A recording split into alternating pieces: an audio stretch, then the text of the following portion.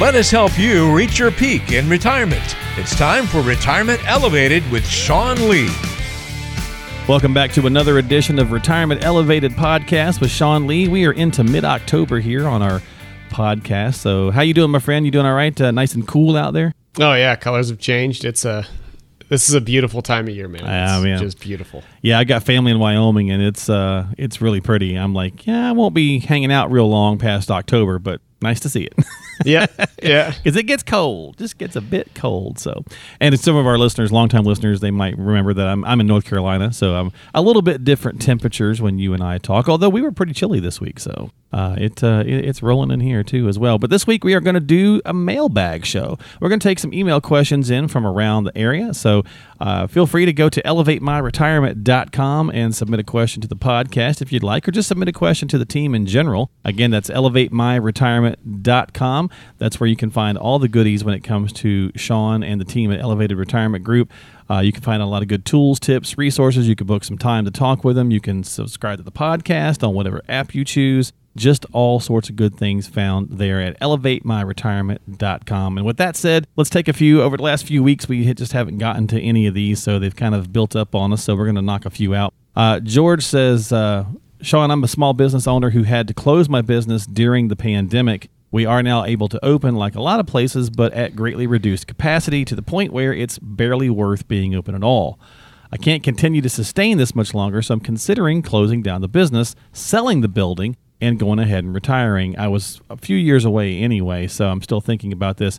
Is it too soon to consider these options, or should I try to stick it out? This is a good question. I mean, unfortunately, the pandemic has done this to a lot of small business owners, and if you look at our country, we're a country built on small business for the most part. Sure. And, I look at this from the emotional side, and I look at it from the financial side. And there's a big toll that comes with opening, reopening, being at reduced capacity. Imagine, yeah. Just the emotional side that happens there. And it's your baby too, right? I mean, typically your small businesses, it's your baby, so that's got to be rough. And you spend more time there than with your kids a lot of times. Yeah, exactly. And so the financial side is pretty simple. It's pretty straightforward. I guess, should you try to stick it out? It depends. Should you sell and retire? That also depends. It's going to depend on what your math problem really looks like. And what I mean by that, it's what are our exact expenses? What are our exact sources of income? Right. What assets have you saved? When does Social Security kick in? And all these other things. And so I guess my advice to George would be, don't make any rash decisions quite yet. Find somebody to meet with, whether it's our team or somebody else that you feel comfortable with. Go through and build a clearly defined plan that maps everything out and can give you with clarity and confidence an answer to that question. Well, let's kind of fill in some hypothetical blanks here for George, because we don't know. He didn't tell us how old he was. He didn't tell us some things here. So when it comes to small businesses, a lot of times, Sean, we see that small business owners don't put as much away in retirement savings as a lot of people that have a job someplace else, because they're pumping it back into the business, right? Right. And if the pandemic's taken a toll on him, he may have done this. So there's a good chance, and again, I'm just theorizing here. We have no idea. I'm just kind of let you spitball on that idea in case it's closer to home, is that he could be a bit more behind the retirement 8 ball than he might even realize, potentially. Well, and then that comes out to with selling. Should we sell the building? True, right? Or is the building in a spot where it could be rented out and leased to somebody else? To maybe make up the difference, possibly as a monthly income type of thing. Right. Or is the business valuable enough to sell, or to have somebody step in and take it over? I've seen this with multiple different businesses, whether it's restaurants or whatever it may be, that there's the business itself is either just completely closed, and the real estate sold and right off into the sunset, or we work with another family that's got a transition plan to sell the business to somebody else. Yep. And then maintain some level of income. So I think there's a lot of different opportunities out there. But like I said, the first step is just take the time to get some clarity. Yeah, to kind of pull it all together. And one more piece to kind of expound upon. Since we don't know your age, Sean mentioned Social Security. How might it factor? When does it get turned on based on whatever your age might be? apply that same thought, George, to the Medicare side as well. Because if you're, 59 or 60 and you're thinking about doing this, what are you going to do for, insurance for 5 years or so, or whatever that case might be until you get to 65? So ponder all that. Give Sean and the team a call. George, thank you so much for listening to the podcast. Call them at 855-50-RETIRE. 855-50-RETIRE. Sit down with them, or as he mentioned, somebody within your area, and have a conversation. All right, Tony sent in a question. He says, I owe about $50,000, Sean, on the house and about $45,000 on a rental home that I've had for several years, and I have enough cash to pay off one, but not both. If it were you, which one would you pay off first? Personally, I look at this and I've got, you've got an asset that you're paying the mortgage on out of your pocket, and then you've got an asset that you're paying the mortgage on from somebody else's pocket, right? And right now we're just in an interest rate environment that is, we'll call it zero or non-existent for the most part. Pretty darn low. And depending on how old the mortgage is, there could be a decent interest rate on it. But, at this point, you're not paying a whole lot in interest anyways. Kind of my personal opinion on this, and it really is sixes, right? So if I paid the rental property off, I could then take the monthly rent and pay my mortgage. If I pay my mortgage off, I could still take the monthly rent that I'm receiving and still pay the... Well, you could even add more, right? You could add more to the rental property because you wouldn't have your home mortgage. Exactly. So you could continue to kind of turbocharge that up, and vice versa. You still get them paid off fairly quickly, but what you may want to do is look at kind of a debt waterfall where you pay off one debt, you take everything that you were paying to the mortgage and the rent and the rentals, or mortgages. Right. And for example, let's say that you had an outflow of mortgages of $4,000 a month, and you're receiving $2,000 of rent. So you have an additional $2,000 that's coming out of your pocket to pay your mortgage.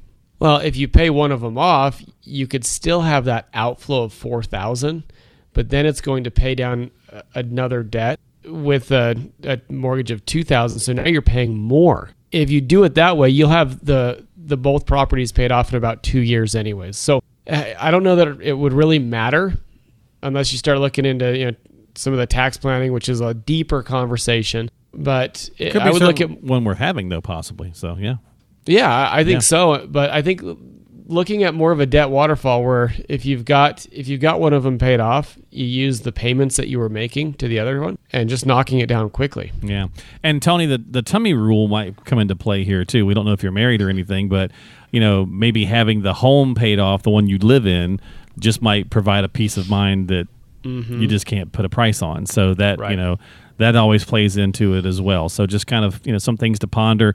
To Sean's point, there could be a much larger tax conversation to have. So reach out and have a conversation with someone in your area, or just call Sean and the team at 855-50-RETIRE. Did you have something else? Yeah, the other thing to think about, and I don't know Tony's age, but if he's looking to retire and having a mortgage causes more outflow that's comfortable, you pay off the primary home to reduce down your monthly expenses. Okay. All right. Well, there you go, Tony. Thank you so much for the question. Thanks for listening to the podcast, and we certainly appreciate it. Let's do one more this week, and then we'll wrap it up. And we've got Sandy, and she says, how much money is enough to have in the bank, Sean? I know that's kind of vague, but my husband and I are both retiring within the next year. I think we should have a full year's worth of expenses in our savings account. He says 20 grand's good enough. What do you think? She's putting you on the spot. Well, and if it were in my house, my wife would win this discussion, and I would put as much in the bank as she felt comfortable with. Full years, and that's pretty good. I mean, having a full year's worth, right? Yeah, I think that's a little heavy, personally. Okay. A lot of it would come down to maybe 6 months of expenses, or maybe there's going to be some form of compromise. But at the end of the day, like if they're both retiring, and let's say that they've got IRAs and Roth IRAs and maybe a brokerage account, some of that money, if their plan is built properly, is going to be available anyways. Right? True. So they could get to some other cash, and 20 grand might be just enough. Maybe that's 4 months of expenses, and they're comfortable with the $20,000 in the bank. And if they needed extra cash, they could get to it from various accounts. That may only be 1 month worth of expenses. I don't really know the details on how much income that they that they need each month. But, there's usually kind of a happy medium. I think a year is too much just because interest rates are so low right now. Mm-hmm.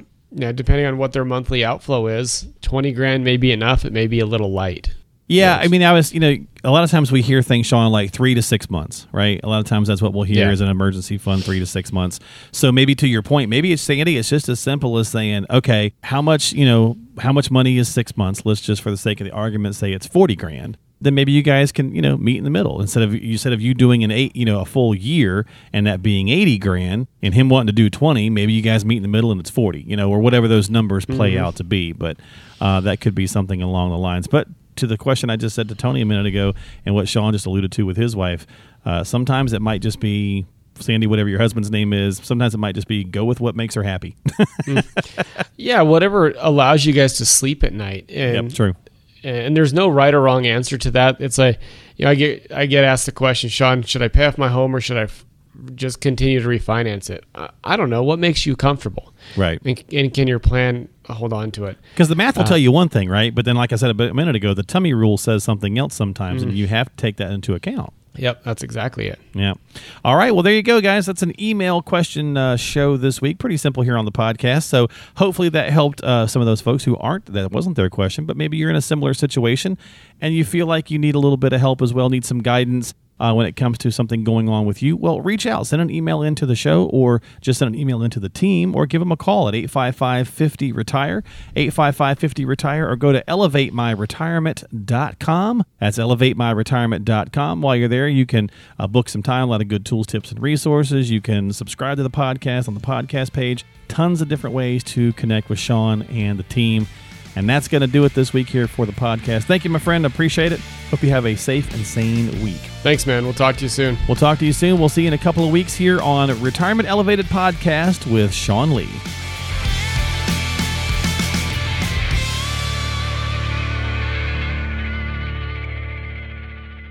Investment advisory services offered through Elevated Capital Advisors, LLC, and SEC Registered Investment Advisor.